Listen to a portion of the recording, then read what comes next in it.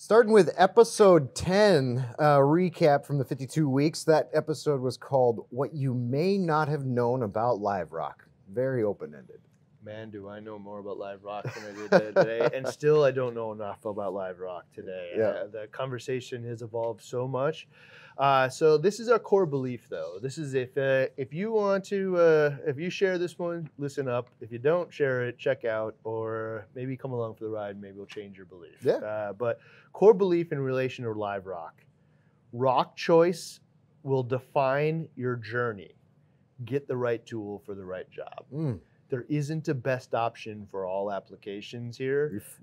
If you think there is, I want to hear what you think is the best, like for everything, for a new person, an advanced reefer, every possible thing, you know, aggressive reef. Challenge that it doesn't exist. I don't think it exists either. So the rock choice here, I think, will define your journey, get the right tool for the right job, and we're going to share some of those things. Starting with what we believe matters most in relation to Live Rock. Live Rock. All right. First thing that we believe matters most is it's new. It's kind of a new concept, and that biome is the future. So, like, what is the makeup of you know how many times, especially like being a stickhead, this entire journey for me in the hobby, and just it seems like there's little extra challenge in in keeping them for me. But what I've always heard was, of when somebody would have a whole bunch of frags or sticks or something like that fail, but they were in the early phases of their tank, like 6 months or a year. There was so much advice I got from sticks was this unknown maturity of the tank. It was like your tank wasn't mature enough, and there was this conversation about maturity, which, what is that supposed to mean? Like, I don't know what mature means. Does that mean I got to wait a year before I can put sticks in? Does that mean I'm screwed from the get, or is there a way to mature faster in my tank than what before? And I actually think now that the definition of that maturity is this biome. I agree wholeheartedly. Yeah. I believe 5 years from now, when everybody's talking about this, nobody will be talking about cycling your tank. They'll be talking about biome. Your biome. Tanks. Yeah. Establishing biome. Like cycling the tank is a conversation of ammonia. We'll get to later. Yeah. But like a biome, man, is the things that prevent all the little competitive organisms in the tank that really prevent any one of them from getting out of control. Yeah. Right. Balance each other.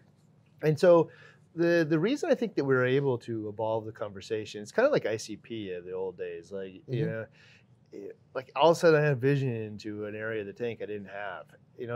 What you do with that is a different question. Right.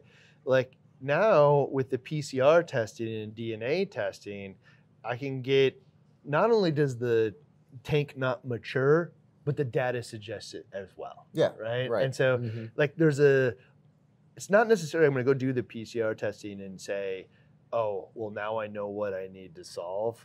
But like when we can test, especially in things like Investigates here, when I can test it and say, oh, well, now I understand why what I'm seeing sucks, right? Also, it can, get to the bottom of the question of like, does my tank have ick or velvet or whatever in it? Right. Yeah, well, yes. It's present. DNA in there is present. We don't have to have that conversation anymore. So I think what you're going to see, and I'm really curious actually, because if you're following the little updates I'm doing on Facebook, I'm trying to do one about every week so you can see the progression of those 12 tanks. Yeah. Is some of them are doing way better than others, and you'd be surprised which ones they are. Like, yeah. One of them I was really surprised by is it looks like the one that we just took it was dry rock, dry sand. We just took the water, 100% of the water out of the 160. Seems to be doing really well. It is, yeah. It's so interesting. And I wouldn't have thought, because you always hear like there's not a lot of stuff in the water. Yeah.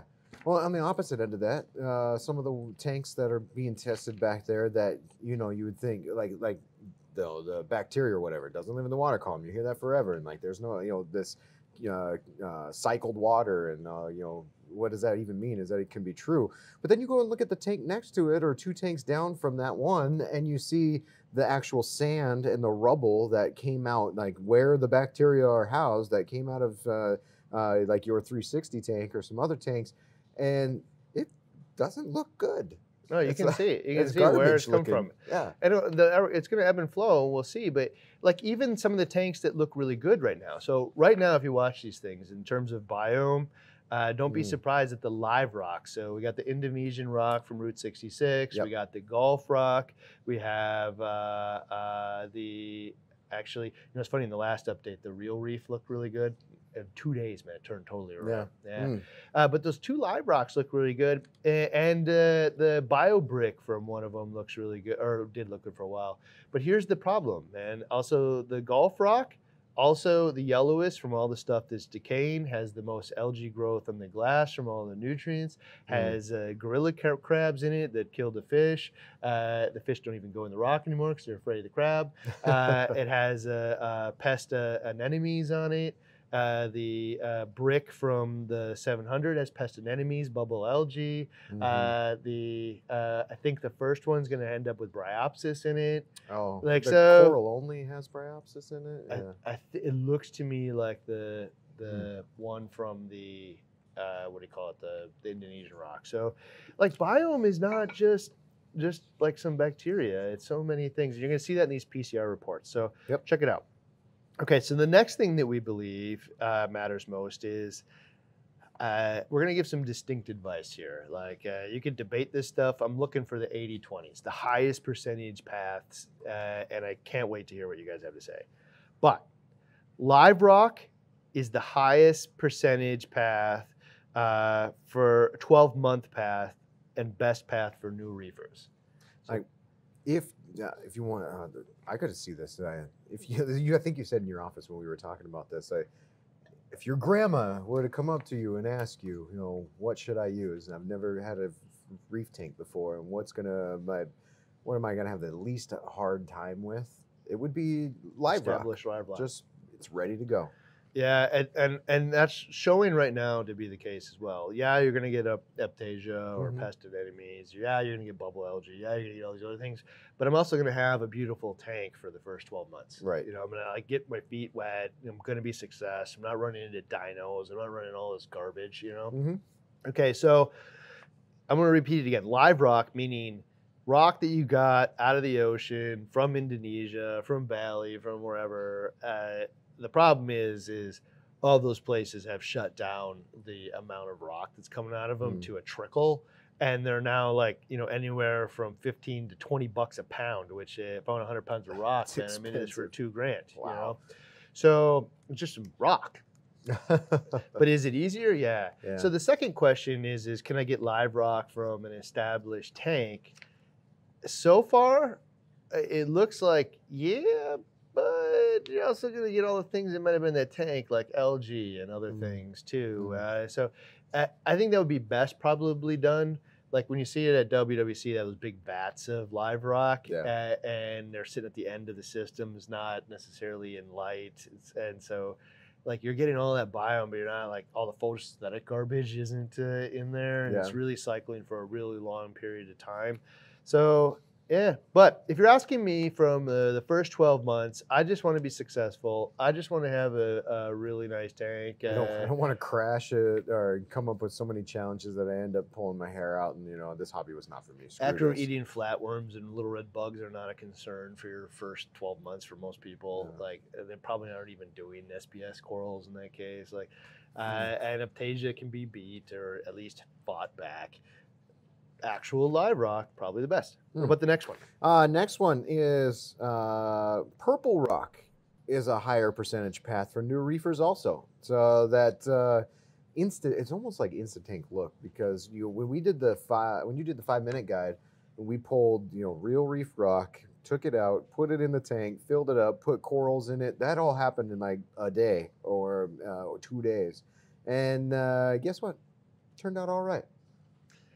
And it wasn't bone white, nasty, covered in brown over the. Like we turned the lights on, and even after a week, after 2 weeks, those tanks still look good. I was in the lab like inspecting the rocks yesterday, and I was looking at the Real Reef one. It's, purple rock that's been soaking for months in some vat somewhere. Yeah. I'd love to go there and see how this works. But it's an artificial rock, and we saw little specks of brown in the sand, and that has since like immediately taken over the whole sand. Yeah. But here's the funny part is if you look really close, that brown crud is actually on the rock as well. You just can't see it because the purple hides it. And so there's like this brown film that grows over something white like Reef Saver, and I can see it really easy. Even just like a really thin brown film I can see, but a thin brown film on purple rock I can't see. And here's the thing is like in a matter of weeks to months, it's all gonna go away anyway. Mm. So if as a new reefer it's there, but I don't know it because I don't know what to look for, and it just like comes and goes and I never even saw it, boom, that's Yeah. a win.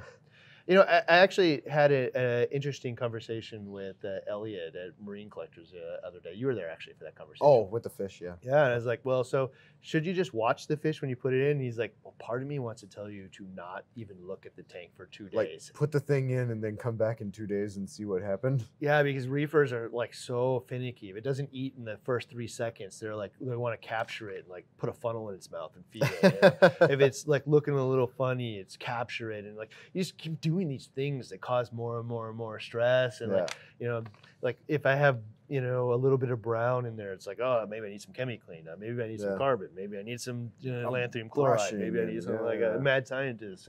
If for a brand new reefer, if the purple rock just hides the brown film, they don't even know it, and they just cycle back through it, like ignorance is bliss in this case. True. So I agree with I this. did that. I mean, in the BRS, in the Ask BRS community Facebook group, and even as a new reefer and stuff like that, I've answered some of those. So many times you see the question pop up with, it's my first tank, it's brand new, I use dry rock, it's white, and then all of a sudden there's this, what's this weird brown spot? What's this brown spot? What's that green spot? What is this big spot? And like you said, a lot of times it's like diatoms or something that you just really don't need to overly concern yourself about, and like tear down the tank and brush every nook and cranny and water change until the brown is gone. And 100%, like purple rock, you don't even see it.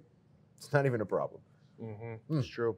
All right, so next one though, pest-free, dry, sterile-ish rock or aquaculture dry rock is the best for your forever tank. Higher path of success. I'm going to say forever tank, or for an experienced reefer who wants to have 5, 6, 7 years.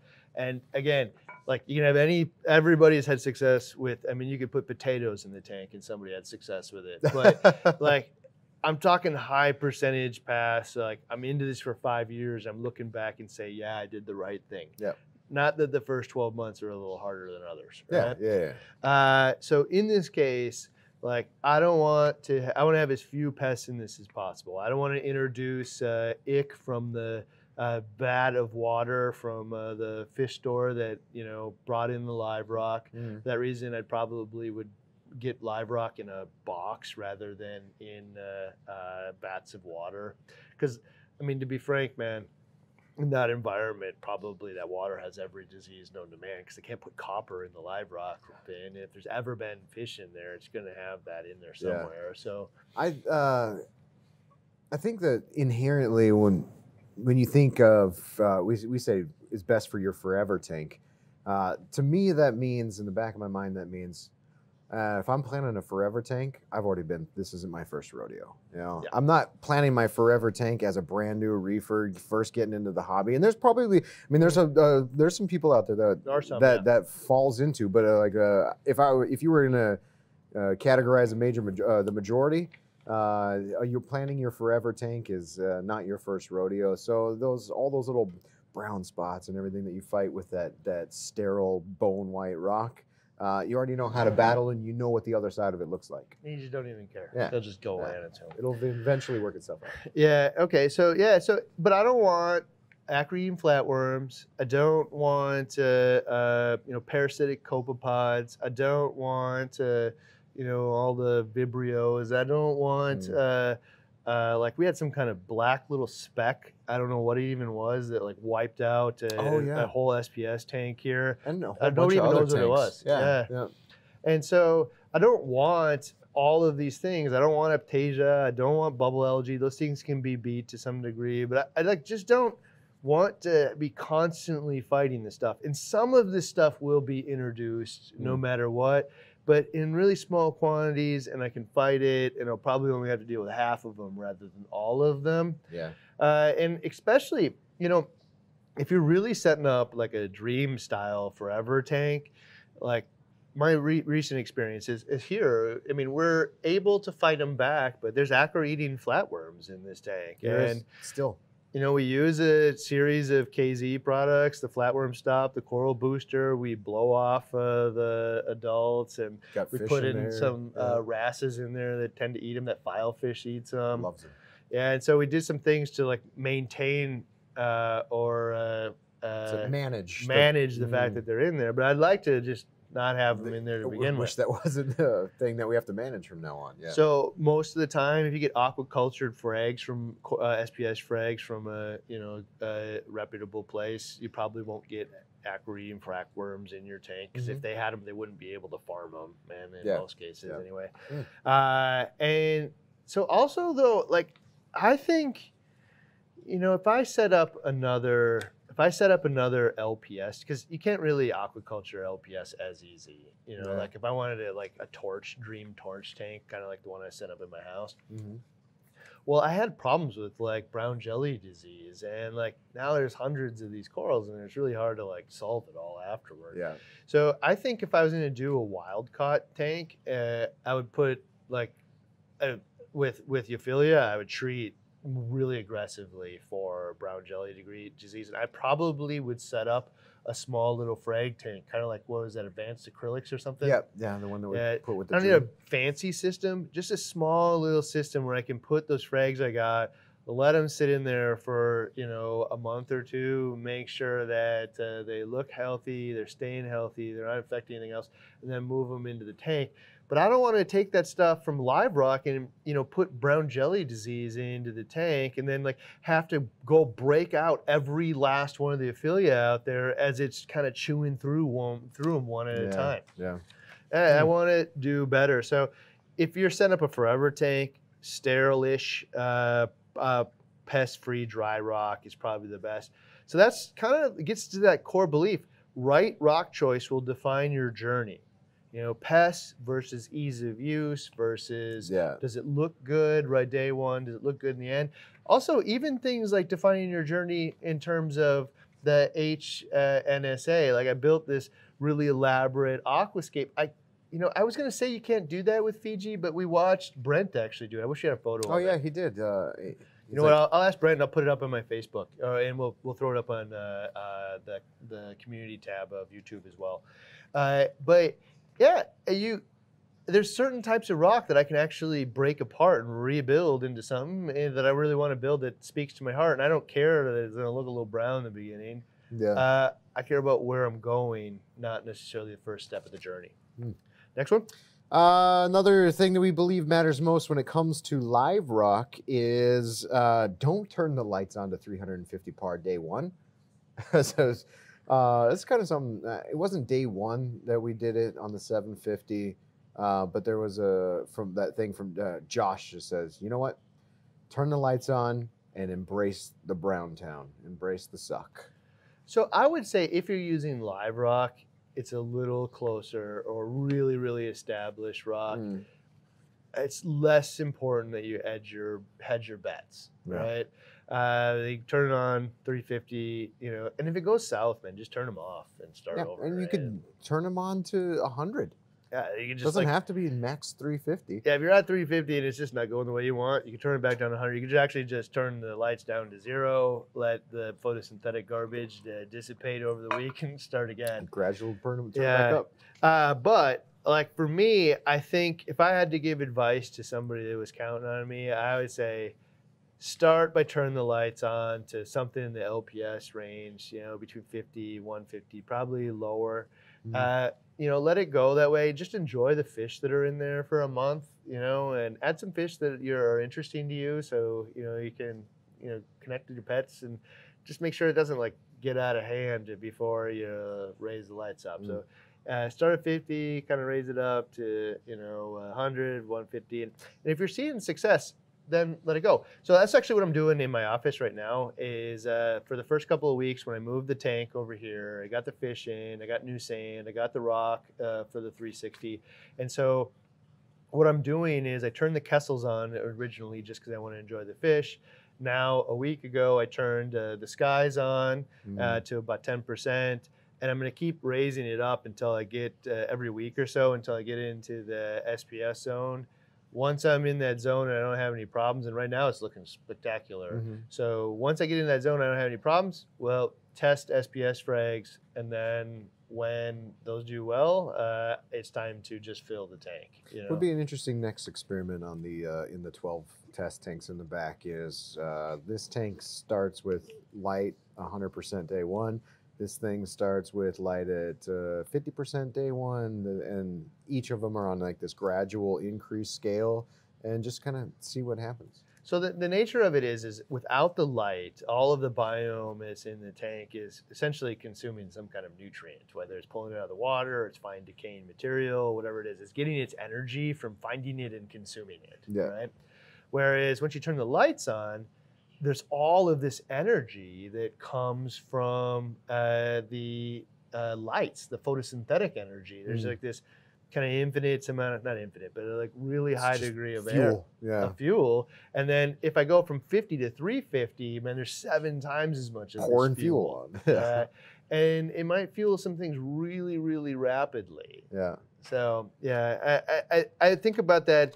If somebody is asking me for advice, don't turn the lights on to 350 par the first day and expect high percentage success unless you got unbelievably established rock. All right, next one. Let's see. Ammonia is more about live rock than dry. Okay, so this is one of those experiments that we never got around to shooting the video for. We probably should. Yeah, we were watching. We tested the cycling some tanks with clownfish. Right, fishless cycle or fish cycle or bacterial with ammonia we tried a dose bunch of ammonia. There's a bunch of stuff. So here's the thing: is we never saw an ammonia spike in these dry rock tanks. These are E170s. We threw 2 clownfish in and started feeding it, and we never really saw any ammonia in any of them, right? And to the point where we're like, what is going on? We're testing, with the Hawk. We're testing with the Hobby Kit, and we're just not seeing any ammonia in these dry, sterile tanks, right? And then we're like, all right, well, let's kick it in the butt and add 8 clownfish. And we still didn't see any ammonia from these things. Now, recently, though, we put live rock in some tanks as part of our cycle biome test, and ammonia skyrockets on the 2 live rock ones because they have decaying organic material on them. And I couldn't help but wonder from that moment, is all of this conversation about ammonia not about the fish and the food that we add to the tank? Because maybe that's manageable as long as you're not dumping tons and tons of food or tons of fish day one. But if people who cycle a tank with 2 clownfish have really high success rates, well, maybe it's just because it's so little amount of ammonia that the tank actually builds it up in real time almost, because it never gets to the measurable amount in a test kit. But if I used live rock, this is the stuff that we all grew up on, Fiji rock that sat in a box, it was in a boat for a month and then stored somewhere, shipped somewhere. It was been out of the ocean for 2 months, man, wrapped in newspaper. Stuff's dying. When I put that in there, all kinds of stuff is dying and turning into ammonia. But dry, sterile rock, think about 100 pounds of rock that I put into the tank that has been sitting in a Fiji box for 2 months versus a couple of clownfish and a couple pellets of fish food I feed them every day. Totally not relevant to each other at all. So I think we're gonna go dig back into that experiment. Maybe we'll even repeat it. But It would not be surprised to find out if this statement was true. And what I currently believe is ammonia and cycling your tank, as long as you do it with a reasonable amount of fish, is actually more about live rock and all the decaying organics on the rock than it is about the 2 little fish you dropped in. Interesting. I don't know. Next one, we believe it matters most. We should stop referring to the nitrogen cycle when we talk about cycling dry rock. Why is that? Well, when you talk about cycling, like if you're talking about the nitrogen cycle and you refer to it as a nitrogen cycle, so be it. Like that's really, I guess it's, you're making sure that toxic ammonia is in the tank. But like, as we just discussed, it's like so easy, almost like you can do almost nothing and it will happen. Right. Yeah. And like, and nothing also is nothing. They just put the live rock in a month from now, it'll be done too. Like, there's not really a lot you're going to do or not do about that. It's just kind of telling you when to add your fish. Right. But as we talk about today's cycle, what we're really talking about is we're getting all of the biome, all the different types of bacteria and everything in there ready to put life in the tank.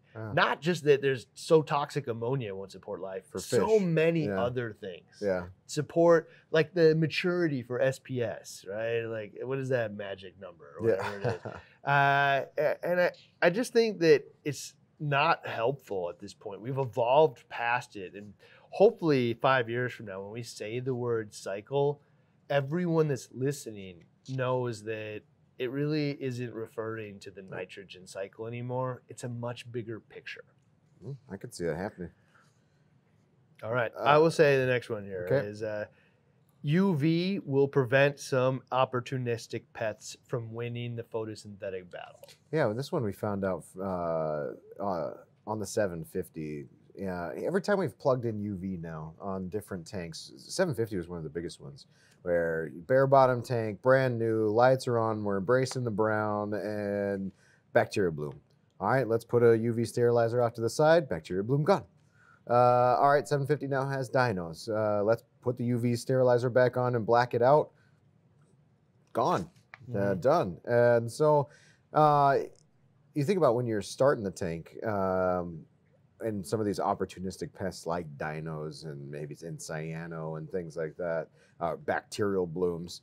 UV sterilizer is more than just, at this point, it's not just a tool for managing the ick in your fish or managing disease in your fish. It can actually help with the tank as a whole. Yeah, we thought about this originally. Like when I started the hobby, it was all related to like fish parasite and stuff.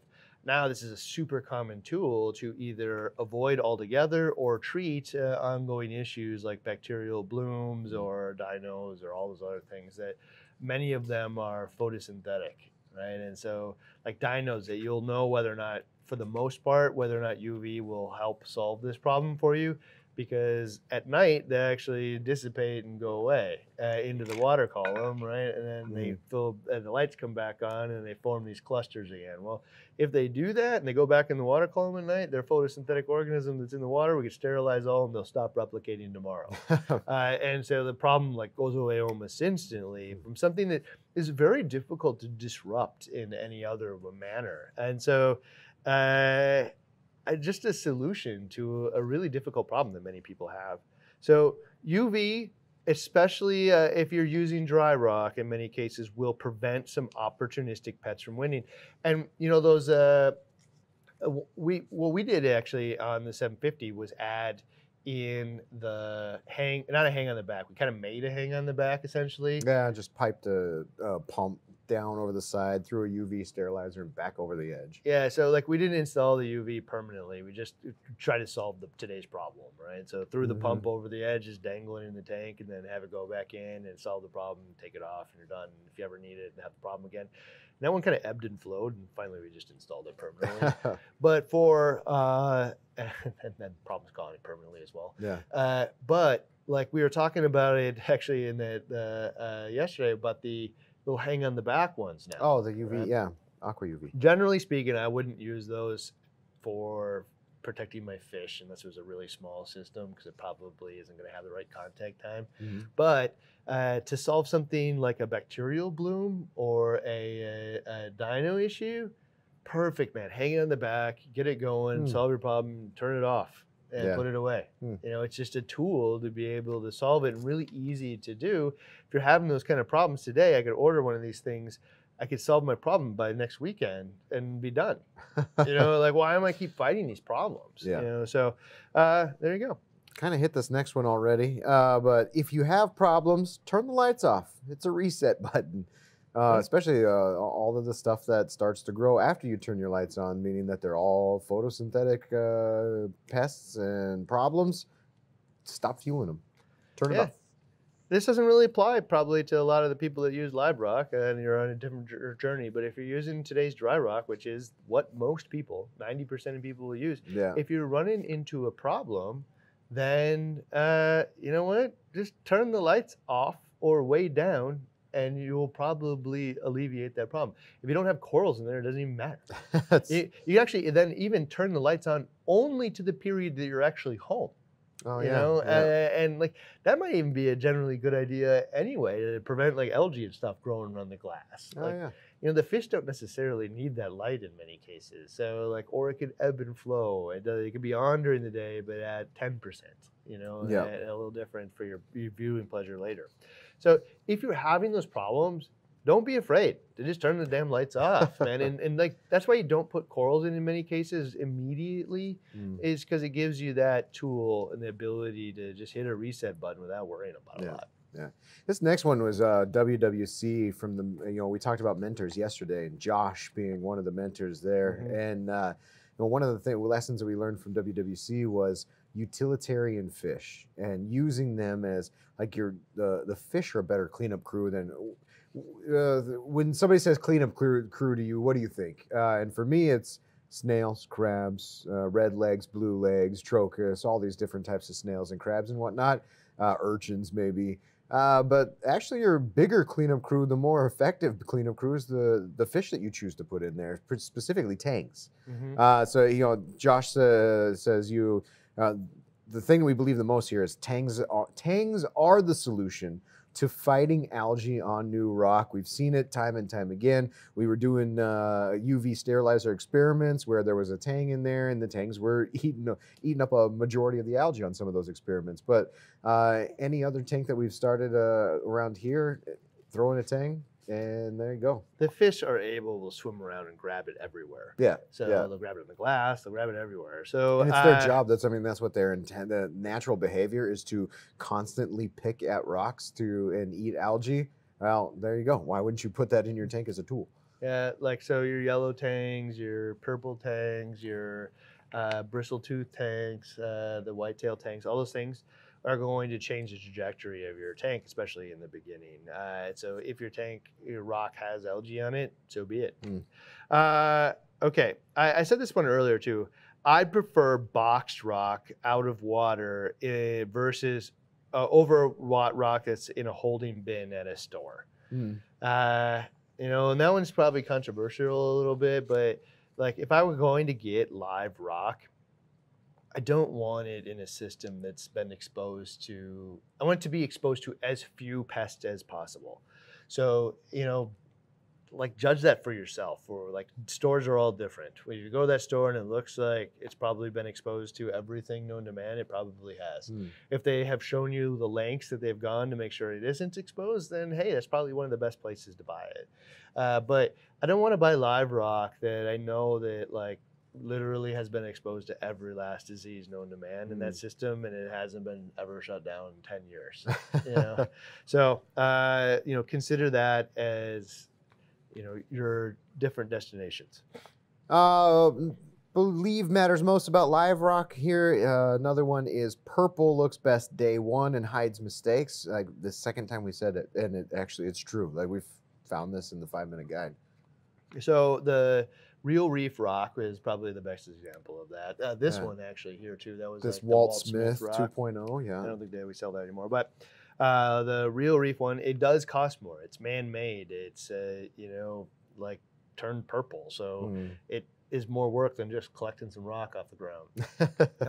It's mining some rock out of Florida. It is more work to produce and it has a cost to it, but that cost can actually result in a much more pleasurable first year. So decide for yourself which one of those things is most important. And one of the things I think we're going to find here too is when this is actually ties into something we said earlier, like the tank that has just the water out of the 360 in it, dry sand, dry rock, and the experiment tank that we have is doing really well. Like makes me believe in biome in a bottle more than ever. So Yeah. like I don't know. The next evolution of these experiments is we'll go back and like look at all the commercially available biome in a bottle, different bacterias you can dose and stuff. We'll test them both visually, but also with the PCR testing. Send it to the PCR. I can't wait for the PCR results for all of these different tanks, just to like put them all up on the wall and go, huh, and draw a whole bunch of conclusions. So the reason that we're doing all these experiments is because this is a piece that I feel like we haven't, as a hobby, identified yet, which is how do I get the best of both worlds? How do I get the dry, sterile rock that I can work with and aquascape really well without, like I can't aquascape wet rock, it'll just dry out and then the whole purpose is gone. Exactly. Right? Yeah. Or like I can't do really elaborate aquascapes. Yeah, you can't do an HNSA with it. Yeah. So how do I do that? How do I avoid the pest? But how do I not also run into all those problems? Well, I guarantee out of these 12 different methods, a couple of them are going to pop out as the best. And then when we go to the like biome in a bottle stuff, and then we can kind of combine the different methods into one. I'm pretty certain that we're going to find if you did it this way, 95% of people would have a flawless first year. We would end up coming back to this episode and changing what we believe matters most and getting rid of the live rocks, the highest percentage path for new reefers, 12-month plan. Purple rock's the higher percentage path of new reefers. Pest-free dry rock is the best plan for your forever tank. If we can come in through and say, expand the conversation about biome and how important it is, and then find the solution to biome where it doesn't matter what rock I choose, specifically the pest-free dry rock. If I add this biome in a bottle or I diversify my biome from day one, no problems. Okay. Or very, very little problems. So some hard lessons in relation to what you might not have known about live rock. Starting with the first one. I personally didn't believe in copepods. It's just something that just showed up on its own and not going to do anything about it. And we're all jaded by our experiences, right? So like my first experience was this Gulf Rock, and there was like, I could put a flashlight out and balls of copepods would follow it around at night. Yeah. There's so many. and so and I know that you can't really even prevent the copepods from coming in. In fact, I saw a salt test many years ago that Eric Bornman did. They autoclaved the tanks and somehow copepods still made it in just from the salt mix. And like they found copepods in these tanks. And then I sat through a seminar at one of the IMAX, and one of the people that sells copepods for a living, somebody stood up in the crowd and was like, asked questions like, don't you feel like a little shame for selling copepods because these things will just populate in your tank on their own? And she literally stood there and said, I sell these things because people will buy them. And I was appalled. And I'm like, you should be so ashamed of what, and I can't believe, at least you owned it, I guess. Yeah. I don't know. But you said you didn't believe in them. Does that mean you've changed your ways? I have changed my belief structure now, is that like, I think that it's true that the copepods will replicate on their own, especially in a world where 90% of us back then were using live rock. They're coming on the live rock and they were going to populate no matter what. They're still going to come on your corals. The frags, they're going to find their way into the tank.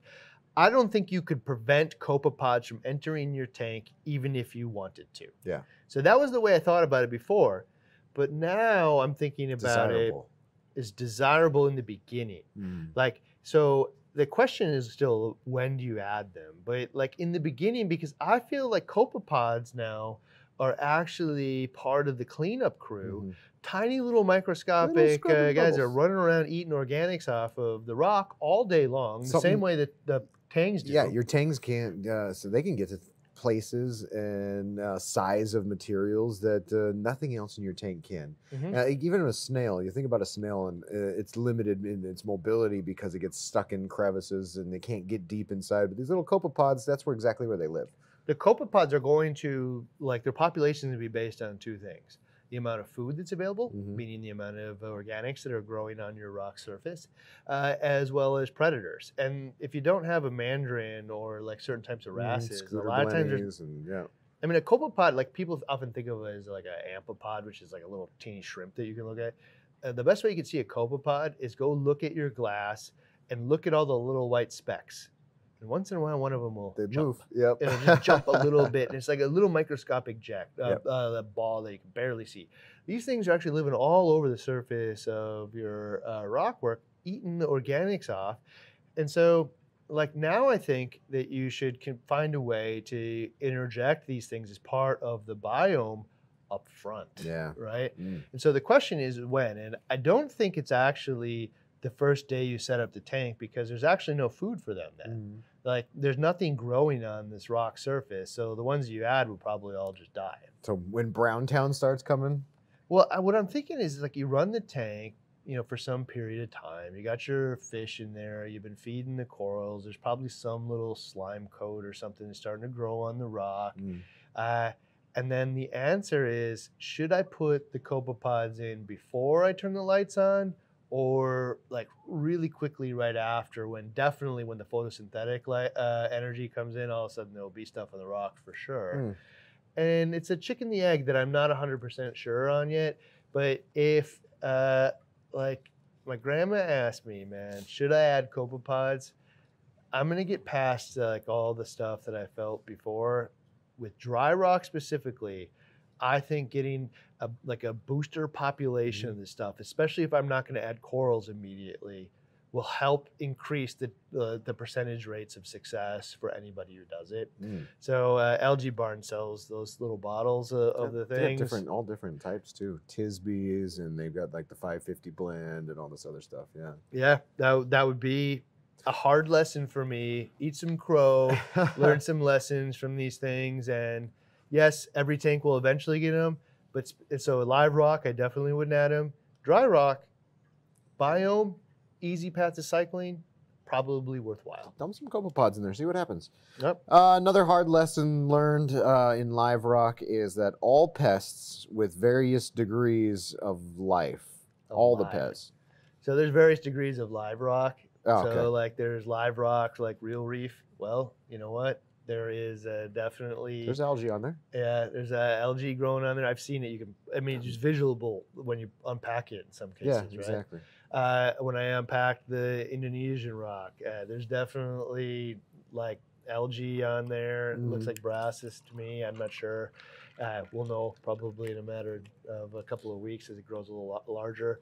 Definitely in the other type of live rock. The Gulf rock, now various gorilla degrees. crabs and aptasias are in there and whatnot. Yeah, ocean aptasias. They look different. Yeah, I mean, this is rock that has been pulled out and shipped to you in a bag of water, you know? Yeah. And so for me, when I got mine the first time, man, I had bristle worms that were as big around as my pinky and this long, man, living inside of the sponges. I had 8 million gorilla crabs to the point where I stopped trying to take them out. There was mannish shrimp everywhere. And to be honest, I wish I would have just left the mannish shrimp alone. They were tiny. And they say you can break glass or something. I don't know. They never bothered their glass. They were just cool. But there were... not parasitic copepods, but the ones that attach to your fish. I'm spacing their name, but they look like little millipedes that attach to the fish. Somebody will know. There were all kinds of. There was in the beginning. I've never seen this again in my whole life. The first day that we put it in there, I walked up and saw it at night with the flashlight, and the centipede-looking thing ran through the tank, and I'm like, "What the hell is that?" That's why I want live rock so bad. And I bad. never saw it again, right? Wow, cool, but also the sheer volume of pests. So, think about the different stages of pests. So, if I had live rock that came out of the ocean in bags of water, everything's game. Every disease, every Mm-hmm. centipede, I don't even know what the hell that thing was called. To this day. Isopods and whatnot. Isopods, parasitic Mhm. isopods. Mm-hmm. And like I had those on my fish, by the way. They would attach to them during the day, and then they'd fall off at night. Mm. Came from the rock, and so yeah, when you think about it that way, and then you think about okay, well I got it from the fish store. Well, the fish store has whatever was in the fish store's water. Yep. Probably not as bad as they're not going to get 8 million Corilla crabs and No, but various anti-shrimp. algae, dinoflagellates, all kinds of stuff. Yeah. Okay, now rock that is basically dry in a box, whether it be Indonesian or real reef wrapped in newspaper, it's probably been sitting there for 2 months that way. Well, gorilla crabs off the table, mantis shrimps off the table, isopods are probably off the table, ick and velvet are probably off the table, but algae will make that trap. Yeah. Right. So you pick the less of the evils if you want to go down that path, right? Yeah. So like a lot of people are like, oh, more live. Well, yeah, more pests. And it's like that the pendulum that swings back and forth. Yeah. Decide what matters to you and pick the thing that matters. Right. Okay. The next one, hard lessons. And this one, like when I started, nobody ever talked about dinos. Wasn't Yeah. even on the radar. I can't remember. I can't remember it either. It was all like GHA and your standard hair algae and all this other Bryopsis stuff. was a big problem. Yeah. Now, dinos are like an ongoing thing for a lot of It people. is a lot of people's problem. Right. And I wish it shows up out of thin air, it feels. By the way, we have a 5-minute guide on beating dinos. If anybody watched that, you would beat it. It'd be done. Like there's some things you need to do, but if you did them instead of, and this is kind of that piecemeal reefing. If I like search for all the things and here's all the answers, well, here's the 2 easy ones I really want to do. Well, don't be surprised when those don't work. Yeah. If you really think about it and approach it holistically, you will solve it. And is it a little bit more work?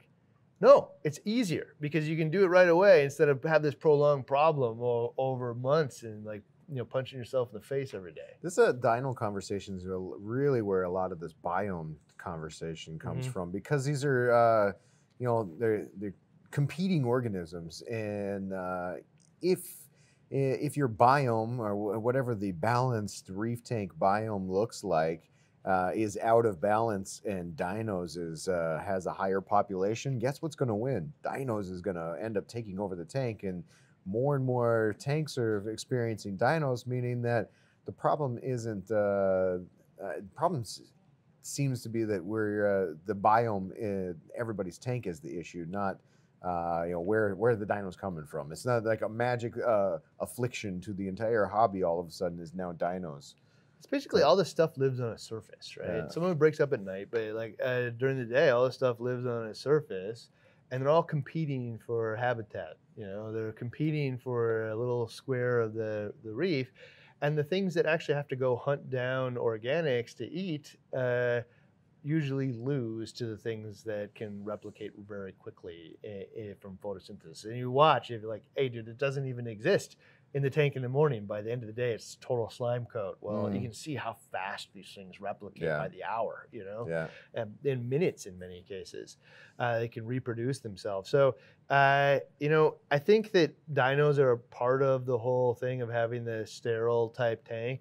And that's part of the reason why people use things like Microbacter 7 and whatever. And you're boosting the, competitive organisms in the tank to beat that one back that is very opportunistic. The dinos are very, very opportunistic to having available habitat, having no competitors for it, and then this influx of all of this energy from the light.